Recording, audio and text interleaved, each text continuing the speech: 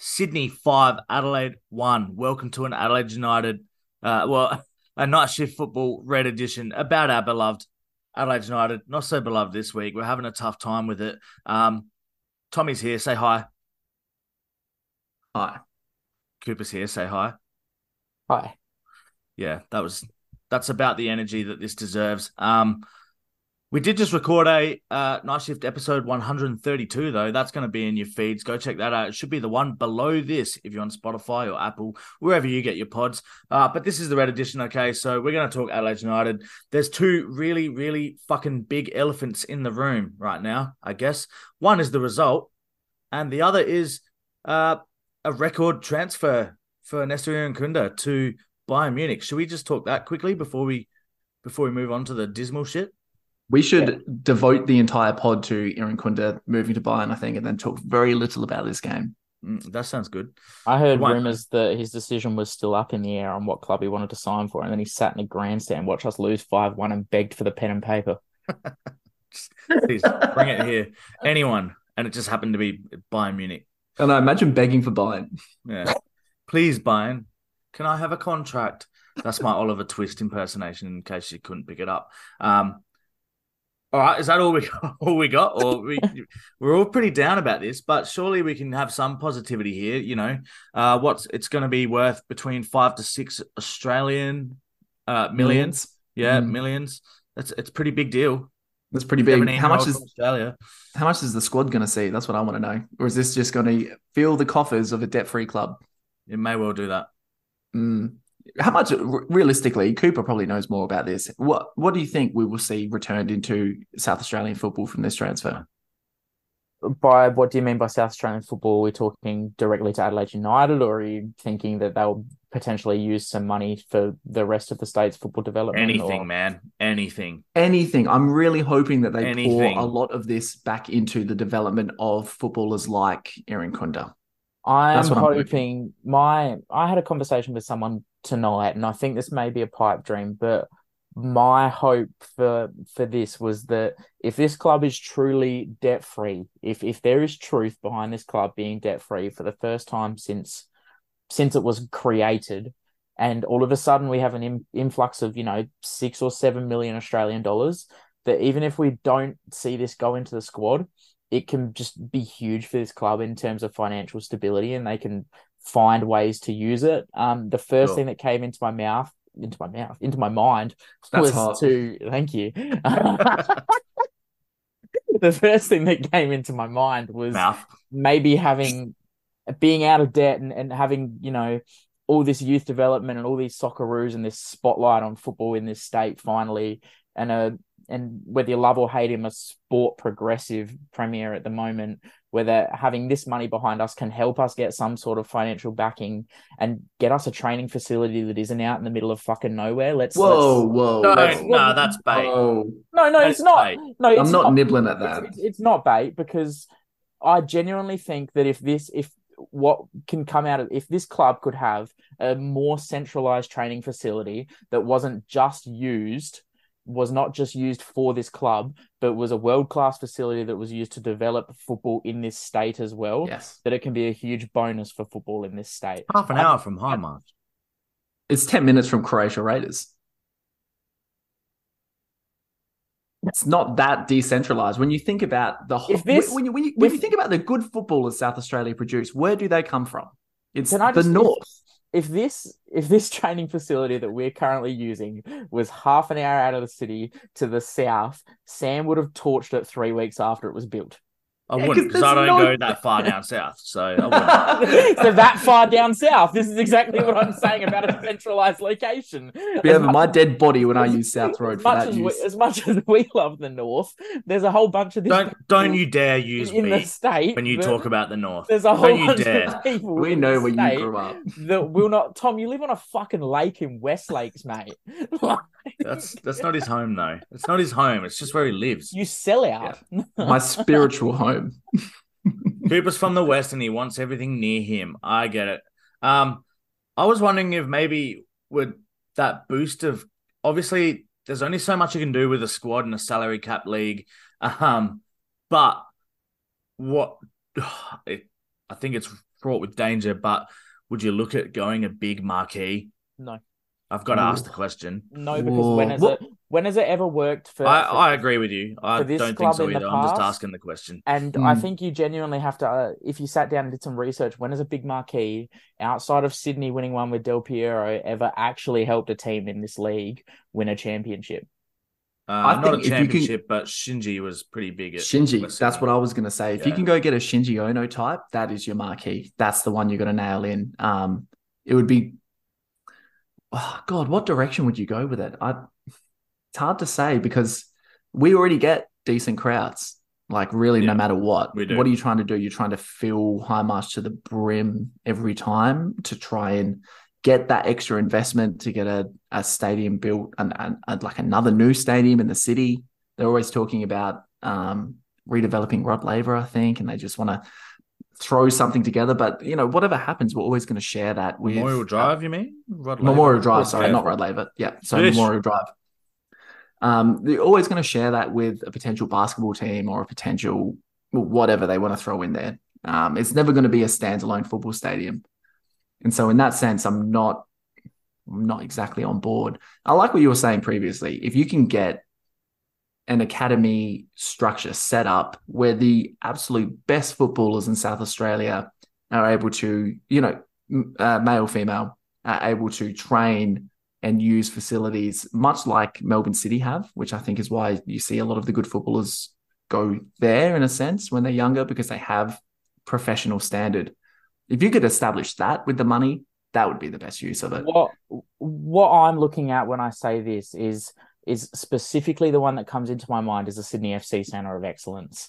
Cool. Where Fiona went. In the sporting precinct, Macquarie University in New South Wales. Pretty central location. I'm not sure if you've seen this facility. It costs $20 million. It's unbelievable, this facility.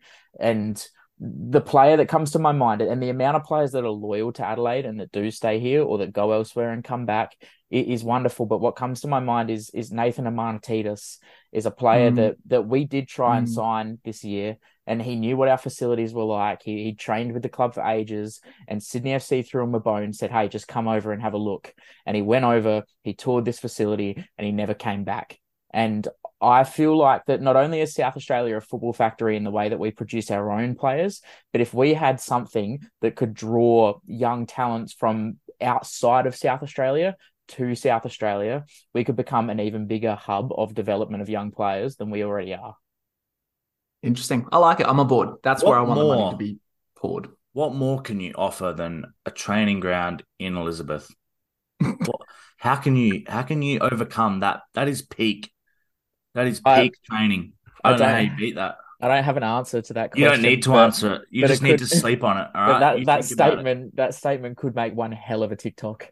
Sure, go for it. Between Sam and I, what did we score on that ground? 100 goals each, surely. Oh, back in that when it was, Angle Vale using Elizabeth Grove's junior pitch as a senior ground. It's nowhere near Angle Vale, but we used it. We scored. Same business. And then they came along and went, oh man, wouldn't this be a great place to put Adelaide's training facility? And here we are. Let's talk football now. Here. Unfortunately, we did concede 5 goals. 4 went in by half time. A few changes to the lineup this week. Oh, who wants to take us away first? Cooper, Tommy? Will it be my post in the chat? Carl is clearly listening to the podcast. And then was it you, Sam, 20 minutes later, like, shit, it doesn't really bode well on what we've said, does it? It doesn't, no. Yeah. Are you going to explain or are you just going to... Oh, Carl has copped a mop of shit for these changes from an abundance of people. And I am a million times on this podcast, you could go back and listen to me talk about how much I dislike Carl Villa as a manager and how tactically inept I think he is in terms of managing a football team. But I'm going to stand behind him in this moment because these changes, there was nothing wrong with these changes. Obviously, Bernardo is forced. You can't do anything about that. And he's the guy that had to come in. I saw, like we said last week, we saw people talking, let's start Bovalina right back and push Panache up to the wing because he's actually a winger. But no. Bernardo deserved this start. Yep. He did. This was his first start in which he didn't have a scoring involvement, and he currently is equal first in goals for Adelaide United this season and equal first in assists for Adelaide United this season, with moments only from cameos off the bench. Secondly, Panache Madania was stinky against Melbourne Victory. I think we're all aware of that. And there was a lot of people that I'm sure online the week before were whinging about Panache during that game that are now asking why Bovalina is starting at right back because Panache hadn't been that bad. This decision had to be made. It was the right decision. Bovalina was actually decent in that. I would go, it might be harsh, but I would go further as to say even in the 6-0 and 3-0 wins, Madania was just okay. Yeah, I don't think he set the world on fire. Like, he was just okay, and then he was horrid against Victory, and this is a fair swap.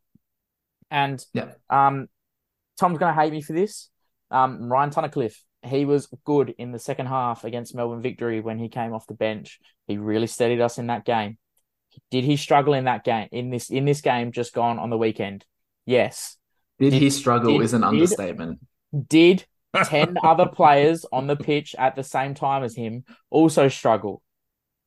Yes. Yes, they did. Is Tom only hating on this guy even more than the rest of them because he's a Brexit footballer and he was lucky enough to be in the Manchester United Academy at some point in his career? With Wayne Rooney. Yes, he Paul Pogba, don't forget Paul Pogba. And he struggled. And there's a lot of people saying that the SIES had to play this game and this is so tactically wrong from Carl because we needed a leader. I'm sorry, but disagree. But we were top and these guys were bottom. SIS is nearly 40 years old. At some point this season, he is going to have to rest in games. Yes, true. Does top versus bottom not look like the best opportunity to do this? And a lot of people said, okay, why not bring him on at halftime? Well, 4-0 down. What the fuck's the point? Yeah, why are you bringing Izzy on? There's no, If he's on the bench because he needs a rest, you're not going to bring him on at 4-0 down, 45 minutes through a game to change it. People are on a pipe dream because we came back from 3 down against Brisbane and scored 4 in 47 minutes or whatever it was. We weren't scoring 4 in this game. No, but I mean, the cloth penalty convinced me to stay till the end. So there's always that little bit of hope that kicks. I really only want to see Tunnicliffe play if he's going to play the Yull role. And so I'm not sold that he is a DM from the outset. And there's a few goals in this where he goes to be the second man in the challenge, and he is just so easily beaten. Oh my God. The first goal is a really good example. I mean, Carl said it post-game, Joe Lolly's only got one move. And for some reason, we allowed him to do that in the 4th minute of the game or the 3rd minute of the game. He's not. I had a look at his stats, and his stats were actually okay. He didn't lose as many tackles as I thought he did. His ground duels, he won all of them. His passing accuracy was still pretty good. He just, in this situation, in this particular game, he just looked lost, I think. And maybe this is just going to take time. This is me in hindsight. This is me watching the game again. At the time, I was furious. I was like, get this cunt out of here. I never want to see him again. But maybe he will adapt to the way that Carl wants us to play. It's an odd kind of, I mean, it's a really static formation, but it's kind of an odd way to play because it doesn't allow for a lot of fluidity in the middle. And he really just needs to hold his position if he's going to play DM. A lot like the way Izzy plays it, where he just sits deep, picks off passes, and intercepts balls. And that's all I really want him to do. But for some reason, he didn't do that in the crucial moments. Yeah, I don't know.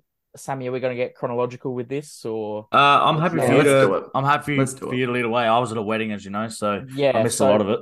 Well, I mean, we can, in a sense, get chronological by talking about this Joe Lolly goal in the 4th minute, because what I really want to talk about right now, and obviously, Sam, when I brought this up in the group chat, you hit me with a here we go because you know how I've felt about this guy in the past. What's his cool name? What do we call him? Kyran? K-Rye. K-Rye. That's it. K-Rye. Yeah, we really need to talk about Ryan Kiddo. Here we go. He was very Ryan Kiddo today. We really need to talk about Ryan Kiddo in this game. And I have openly said on this podcast that I disliked Ryan Kiddo for a long time. But he, in the last 18 Personal months, vendetta. He's made me eat my words to a huge extent because his last 18 months for this club have been absolutely fantastic. I just want to go back to the Victory game, first of all. We spoke about this last week, Sam, but we said we felt like he could have been booked 4 or 5 times in this game. And I think that one thing we didn't touch on when we spoke about that was he probably could have been booked 4 or 5 times in this game because he made fouls as an attempt to recover errors that he made in the first place. Definitely. Mm-hmm. And that has just crossed straight over into this game. He is the captain of this team. He's one of the most experienced players in this team. He's, alongside Nick Ansell, the most experienced A-League defender in this team. Joe Lolly does one thing, like Carl said, every time. Joe Lolly does one thing. He wants to come inside on his left foot. He's good at that thing. And you know what? If he goes, he's very good. If he goes to the byline on his right foot and he beats Ryan Kiddo on that side and he creates a goal with his right foot, you'll cop it. But as a defender, you need to, and as a captain, you need to stand up. You need to know that that's what this guy is going to do, and you need to make the fuck sure that he doesn't get to do it, because multiple of the goals scored in this game, particularly the first one, came from Joe Lolly cutting inside on his left foot and just having his way with us. And that's on Ryan Kiddo massively. Yeah, he got his pants pulled down in this game, especially in the first 15 minutes. He didn't look like he was anywhere near this football game. And it was so reminiscent of the Melbourne Victory performance in that, we could have been 3 goals down against Victory and we managed to cling on and come back and get a point. And yet in this one, we were dispatched, and we should have been dispatched because we were fucking terrible. I went through a list of home defeats that we've had, and this one I think does rank as number 1. And it's recency bias. There's been a few honking performances, but not with a group of players this talented, not with a group of players this exciting, and not coming off this top versus bottom kind of performance. When's the last time we were on the end of this many goals at home, though? It was Brisbane in that comeback, and we weren't this bad in that game. I mean, that was only 3 in the first half. Yeah. But in that first half, we got absolutely fucked by the Mariners one game. We weren't that bad. I wanted to ask an interesting take that I saw a few people talking about and having a chat about, and at the moment I disagree, but I can see where they're coming from, and I need to focus in on it for multiple more Adelaide United games. Ryan Kiddo, unchallenged in the 3-0, unchallenged in the 6-0, defensively terrible against the Victory, defensively terrible against Sydney FC. Do we think that not having Craig Goodwin, who formerly was a defender, on the same side as him to provide extra cover may be an issue for him? Do we think having either Nestor or Bernardo in front of him is going to mean that he's not getting any support? He's going to often be caught one-on-one on this side, and it may be a little bit of an issue for him? Well, the way it happened in the first 2 games was Halloran was mostly left in front of him. And I think Kiddo was, while he wasn't challenged defensively, I thought in both of those games, Kiddo had really good attacking games against the Mariners and City. So maybe he'd get more support. Like, I guess Bernardo comes in, so he plays on the left. I don't know. I don't know what the answer is there. I'm happy still. It's a very still, like, round 4? Yeah. Very watch and see still, at this point. 2 really good performances as a team with 2 wins, and then 2, I would put Melbourne Victory last week as a pretty poor performance. We only looked good once they went down to 10 men. And then this is an absolute stinker. So it's very middle of the road still. And it's we've gone into every week saying, I hope we just don't lose. And we're playing a bit watch and see. That was the takeaway from this, is that I was watching this and thought, this is the Adelaide United we were expecting this season. You take away the fact 7 out of 12 points from those first 4 fixtures, nuts. Like, that's crazy. I think we've overachieved massively. But I think if you extrapolate it with the whole team selection, when you're talking about Kiddo specifically, is that he didn't have the covering DM in order to bail him out of these situations. I don't think it was so much the winger.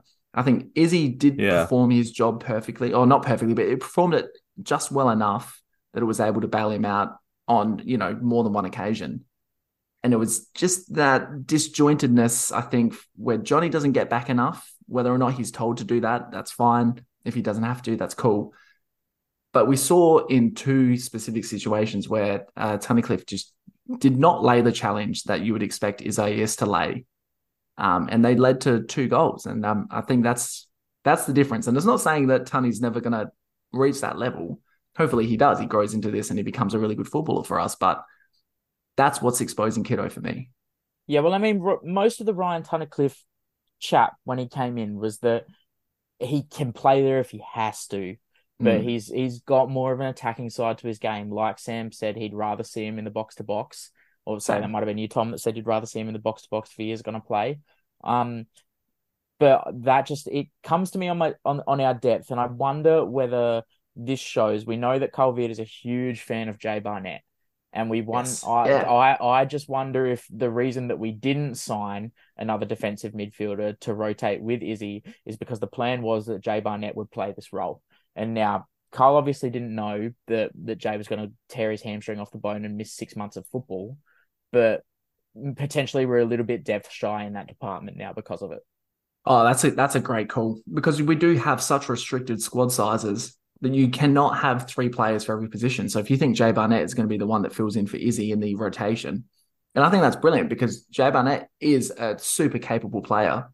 And what do we call him? 5-yard J or 6-yard J? Like his passing range is brilliant in that sense because you look at the way that we play and the way that we turned over a couple of goals in this, where Popovic and Ansah were trying to advance the ball, and they were under pressure, and there was no one really willing to come in and play that really easy pass and find the man to feed. That is what we were lacking without Jay. I mean, you look at the amount of DMs that we've let go over the years. I mean, Louis gone now. Taras Gamolka's gone. There's been a few that have gone on to better things. And so we are kind of, depth shy in that respect. Yeah, for sure. I'm going to hit you with 3 points here, Tom. We're a little bit hard to go chronologically, and I don't really want to sit here for the next 15 minutes and talk about 5 Sydney FC goals because we don't need to. Depressing enough to watch them on the weekend. Firstly, Jayden Kaczarski, first Sydney FC start. A player that, with chats with Antonis on the weekend, confirmed that Poland are actually looking at capping Jayden Kaczarski. Shit. Really? He's obviously eligible to play for Australia too, but there's competition in which Poland believe they could get a senior cap on him. This is his first start for Sydney FC. A lot of talk that a young player that potentially Corica may have had a bit of a leash on comes in, Ufi Talai, first game in charge, starts the young striker, scores 2 goals. I thought he was excellent in this game. So did I. And that second finish was it was so composed, and it was a beautiful little dink over the goalkeeper in a tight angle. He looked great, and he did cause problems. I mean, he was the perfect matchup for Bovalina in order to expose him, which you've got a young, hungry player that has been on the leash, and he's finally getting given a game against a defender who not so much on the leash, but he's trying to make his name in the A-League. And he got tore rings, unfortunately. He got torn, absolutely. I quite liked him. I thought Kaczarski was good. I think he was a good footballer. He looks like he's a good talent. He scored 30-odd goals in 51 MPL games or something for Sydney. Yeah, excellent. No, I think he also gives them a great extra dimension in which with Ufi Talai they can play this 4-4-2 instead of the 4-3-3 they were playing with Corica. Joe Lolly and Robert Mack, both excellent players. Getting on with age, might be a little bit shy of pace. Great ball players when they're deeper in that wide midfield spot, like we saw with Lolly. It allows them to not have to try and run onto these balls against what is mostly in the A-League fast young fullbacks. It allows them to get on the ball deep and play forwards. But also it gave Fabio Gomez another fast attacking striker to play with, and they linked up 2 or 3 times to create chances. Gomez got the assist for the second Kaczarski goal, or maybe the first, sorry, either way. But I thought they were excellent together, and it provides a different dynamic rather than playing that 4-3-3, and if things aren't working, bringing Patrick Wood off the bench. It's so funny because Corica made his name at Sydney playing that 4-4-2, and then he was like, shit, it's getting old. There's a little bit of pressure on me. I'm going to have to change shit up. And then Ufi comes in and does the same thing, but changes 2 players, and bang, it works again. Well, how ballsy is it to come in your first game and completely change a system when you've had a team for 3 or 4 days?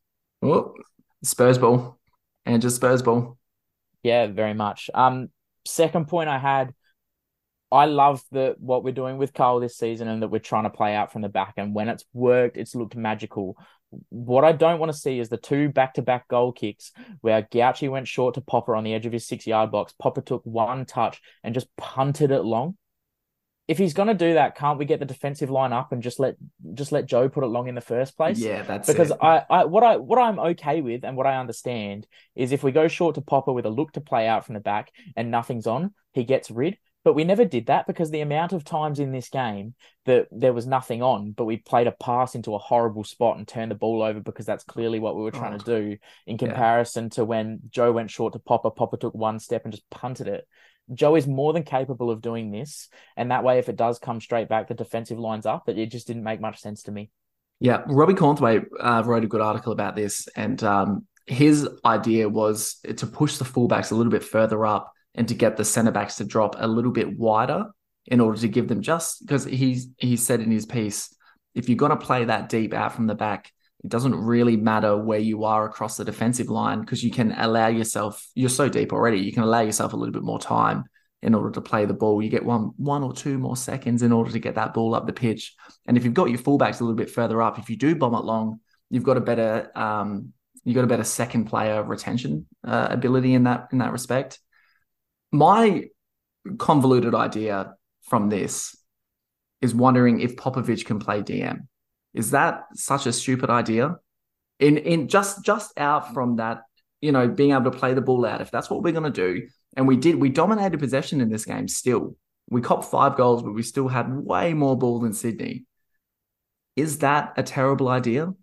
I'm going to say yes on 2 counts. Is that my worry with Popper playing the ball out from the back is anytime there's the slightest bit of pressure on him, he shits his pants. And if he is playing DM and he gets the ball, there is always going to be players around him. And I'm not convinced he has any sort of ball playing composure to play that role. And that's nothing on him as a footballer. Yeah. He is just quite frankly a centre back. And my other, if he has 2 more centre backs to play that back to, though, is that a better option? If he can open up the angles and allow, the transition to actually flow, maybe that is a better idea than having him as the one advancing out of centre back.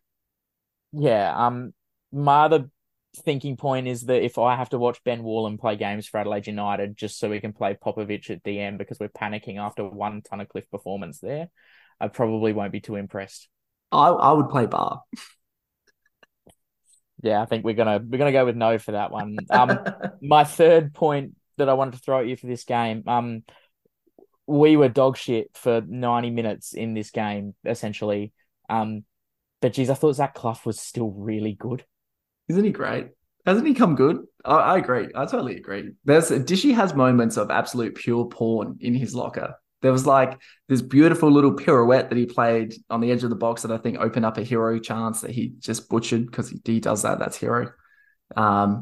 It's just, is he finally settled? Are we seeing him in his full expertise at the moment? Or is this a guy he's in the last year of his contract, right? Is this his last chance of being a professional footballer? Is he finally switched on and was like, fuck, here we go. Jury's still out. Do shit. Yeah, I'm with Jury's still Sam. out. And sorry, I'm just going to jump in a sec. I have so many trust issues with this guy the last 2 years. So it's going to take more than 4 good games to win me over. One good turn. Yeah. What did you call it? Porn in his locker. Yeah. It was a nice little pirouette. It killed it. It was the best thing I saw all game from any player on the pitch. I think my Zach Clough thing here is that I've watched 4 good performances from Zach now. And at the start of this season, I think I went in thinking, geez, I'm going to need to see 10 to have any form of respect for this dude. He's had 2 great games this season so far. He was good against the Victory last week. But I think what's really exciting me a little bit about Zach now is that we've seen a good performance in what was a dire game for Adelaide, that he didn't just go missing. And he saw a bit of leadership. Yeah, and whether it's leadership or just leading by example or not allowing himself to fall into the trap of just dying. One moment I pointed out was when the 3rd Sydney goal went in, every single player on the park walked back to the halfway line with hands on heads, hips, looking down at the ground. Every single player. I made a point during the week about Kiddo doing it, thinking that it was poor leadership, and Sam and I sort of disagreed, didn't agree about it, whatever. But just genuinely bad body language from 10 guys on the pitch, and Zach Clough ran from 50 meters away, grabbed the ball out of the back of the net and sprinted back to the halfway line, was just asking people to come with him. And if he did or they didn't, it doesn't matter to me because I love that. That is like, I don't think Zach Clough round 4 last year at 3-0 down is running 50 meters, grabbing the ball out of the net and asking blokes to come with him, going, fuck off, we can still do this. Yeah. And I think that's a major improvement on him as a person at this football club. Yeah, no, I respect that a lot as well. It doesn't translate heaps into this result, but I do enjoy that. I think it was a good moment for him. Yeah. Sorry, you got something else there? Or I was going to move on from that. So if you're... No, good. I was just going to say, I guess I'll let you keep going. You seem to be running this pod tonight, so you can just keep going if you like.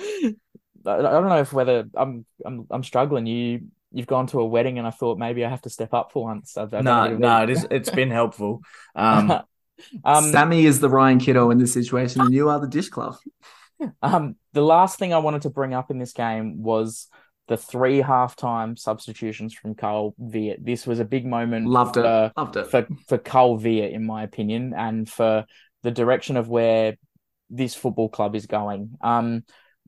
Antonis, friend of the pod, and myself had plenty of conversations about, geez, this is a young team. We're going to need the guys that do lead to lead this season, and we're really interested to see where it happened. And Antonis wrote a great article today for Front Page Football, and I'm just going to read the headline to you. Left red-faced when adversity knocked on Adelaide United's door and no one answered.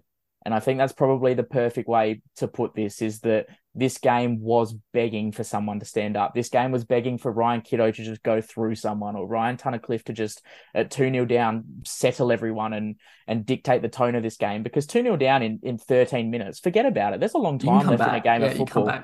But no one wanted to. Absolutely no one wanted to do anything to set the tone or sway the momentum. And Sydney just rolled straight over the top of us because of it. And at halftime, we were saying, geez, I don't know what he's going to do. And it looks to me like Carl has gone in the dressing room at halftime. There is 5 players for Adelaide on this pitch that started this game over 23 years of age. It is an insanely young squad. 3 of them were dragged at halftime. Ben Halloran, gone. Hiroshi Ibasuki, gone. Ryan Tunnicliffe, gone. And to me, it looks like Carl's gone in that dressing room at halftime and gone, you know what, if my senior players aren't going to stand up and lead, then fuck yeah, the kids can just do it. And I love it.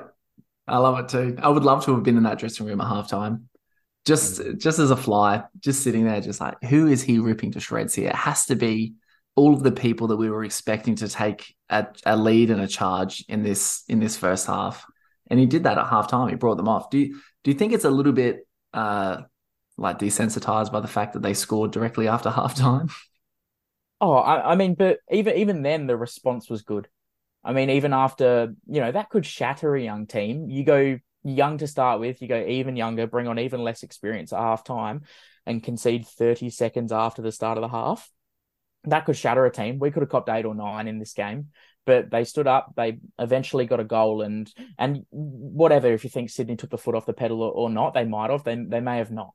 But this young team stood up and that's what he was looking for. And obviously we're not going to come out in 2 weeks' time and play 11 players under 23 years old. Some of these leaders are going to come back into this that'd be team. fun. I don't want to see any of them again. But I just think it's great. And the one I really wanted to talk about, and Sam didn't watch this game, but I'm sure he'll pitch on this because he loves to hate this guy as much as the rest of us. But fuck, I'm inches away from thinking Ben Halloran's finished as a professional footballer. He's washed. At least at this club, because this was horrendous. I mean, there was a lot, like I said last week, a lot of love I'm not sure if you heard me say it, Tom, listening back, but a lot of love for Ben Halloran because he was 3rd in the league for chances created. But I wanted to note that he'd played in 2 of the 3 games we'd played. He'd played on the weakest player in the pitch in Max Caputo, who was actually out of City's lineup on the weekend finally, and Connor Chapman playing out of position at right back. It was a flog. I did not think. Thank you. I did not think at any point that he'd done enough in these games. create chances all you want, but you need to be the chance. If you're a senior leader in this team and you're on the weakest guy on the pitch, don't worry about creating chances. Be the chance, score the goal, be the player that's giving every man on that back line a headache. And he hasn't done it, and he's gone at halftime in this game. And when Nesta comes back next week, I'd like to see Nesta and Bernardo on these wings. I think Ben Halloran needs a real reality check. And because it's fine for him if he keeps starting these games, because in his head, he can keep thinking, if I'm going to be the guy that starts these games, eventually I'll perform. But he needs to be put in a situation where he's sitting there watching these young kids go to work and thinking to himself, fuck, I've got 20 minutes tonight to prove to everyone in this stadium and everyone that makes these decisions at this club that I still have a future here and that my career is still worth keeping around Adelaide United, because he is on thin ice. Did you just get the impression he doesn't care? No, I genuinely think he does. I'm not at the point... I thought that last year. I don't reckon he gives a fuck.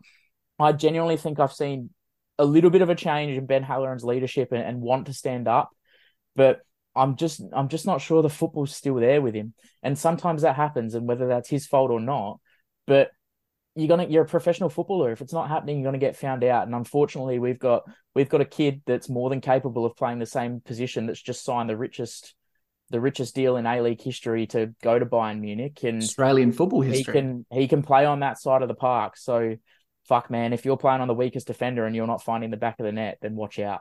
I just hated the way we conceded that fourth goal with that lazy flick he plays out of the back that does not find either the central midfielder or the inside forward, I guess. Is he trying to hit Hero? I have no idea what he's doing.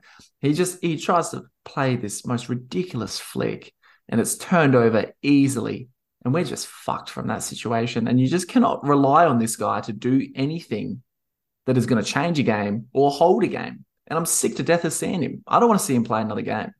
I can't work out whether it was the second or the fourth goal. I can't remember, but we spoke about this at the time in the stadium, is that one of the goals we conceded, Popper got the ball played back to him, and he was under pressure instantly, and his first touch was a bit heavy. He turned the ball over and we conceded. And the first thing that Tom and I looked at each other and said was, that ball came back from Ben Halloran on the left wing, who, when he received it, was in an absolute paddock one-on-one with a fullback. And instead of taking a touch forward and running at his defender like a confident winger would do, like a Nestory Irankunda or a Bernardo would have done, he passed the ball backwards and we lost it. Love it. Agree on everything. I think I'm just looking through. I know you kind of mentioned it before, Cooper, about some of these Sydney players. If there is some positivity to take out of this, maybe you can throw out a forgive run in that we had a shocking day, and this Sydney team, I know it was for like top versus bottom, but this is not a bottom team. Sydney are good. This is a good team. I think we all had them didn't we all have them as champions? I still think they could still do. I still think they play finals. The thing about the condensed ladder in the A-League and the lack of teams is that Sydney are 5 points behind the top of the table. They've had a diabolical start to the season for the club that they are, and but they're 2 wins away from being top of the league. I wasn't even saying that. Like, I'm not even arguing that will they or won't they play finals. The argument for me is, will they or won't they still win it?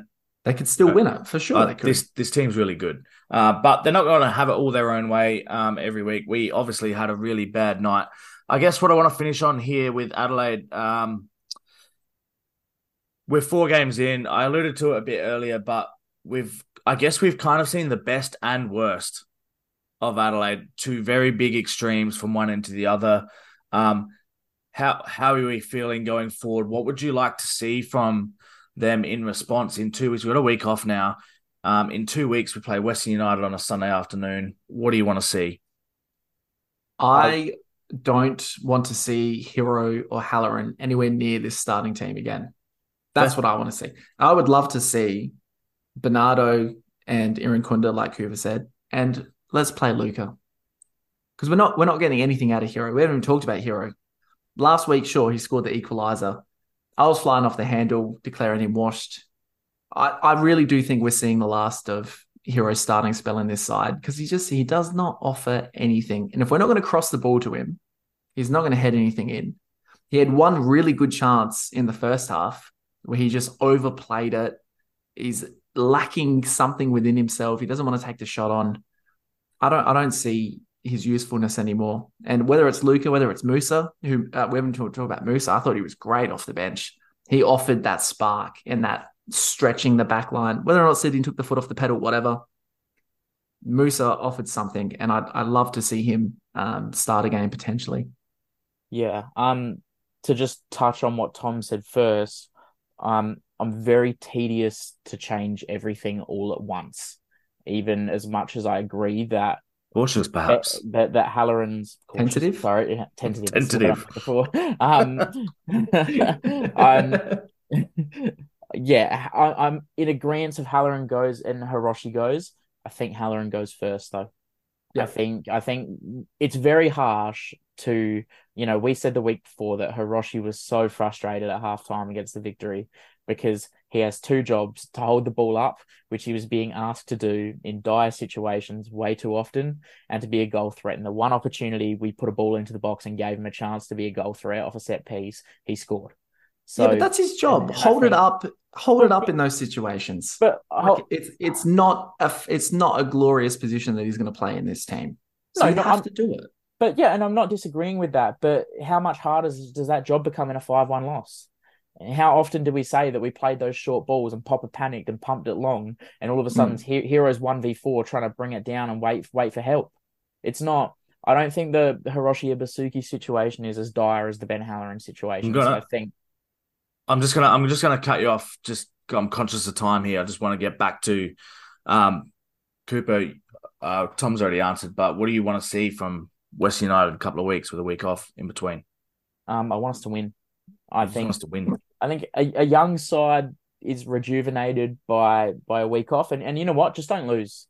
I think we've said that a million times this season. Every week, it may be the. I still feel the same. Yeah, I think with the inexperience of this team, I think the ceiling is the clouds, but the floor is also, like we've seen on the weekend, so incredibly low. Yeah. So if you go into every week with the mindset of, you know what, let's just not lose and see where we go from there, there's potential. I said to Tom on the weekend that, just going past this really quickly, that it's Western United, MacArthur, and then Brisbane at home.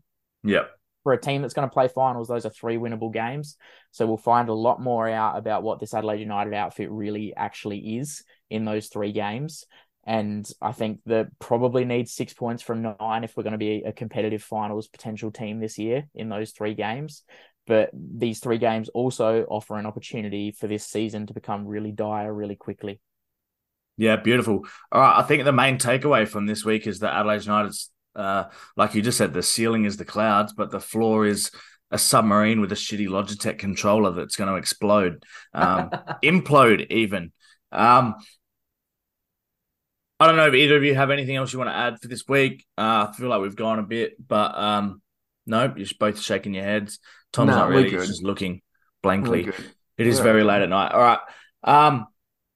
Keep getting around the feed, get around us on the socials, keep an eye on the TikTok, on the Instagram, on the Facebook, on the, I don't want to dead name it, on X, Twitter, on X. Keep an eye there. Tom's always razzing people up. Cooper's posting stuff there. Keep an eye out on the website. Cooper's posting articles, writing stuff. Tom says he's going to write one. It's been a long time coming. I know it's still, we're still in plans, aren't we? What's the go? It's cooking. It's cooking. There's a lot of drafts. Yeah. It's just, you got to just press the submit button. It's like the movies that were meant to come out pre-COVID and they got delayed and pushed back. Yeah, that's it. And now there's an actor's strike. The same. Yeah. What are we going to do? Yeah. Okay. Lovely. All right. See you later, folks. Have a good week. We'll see you in a couple of weeks when the Reds return.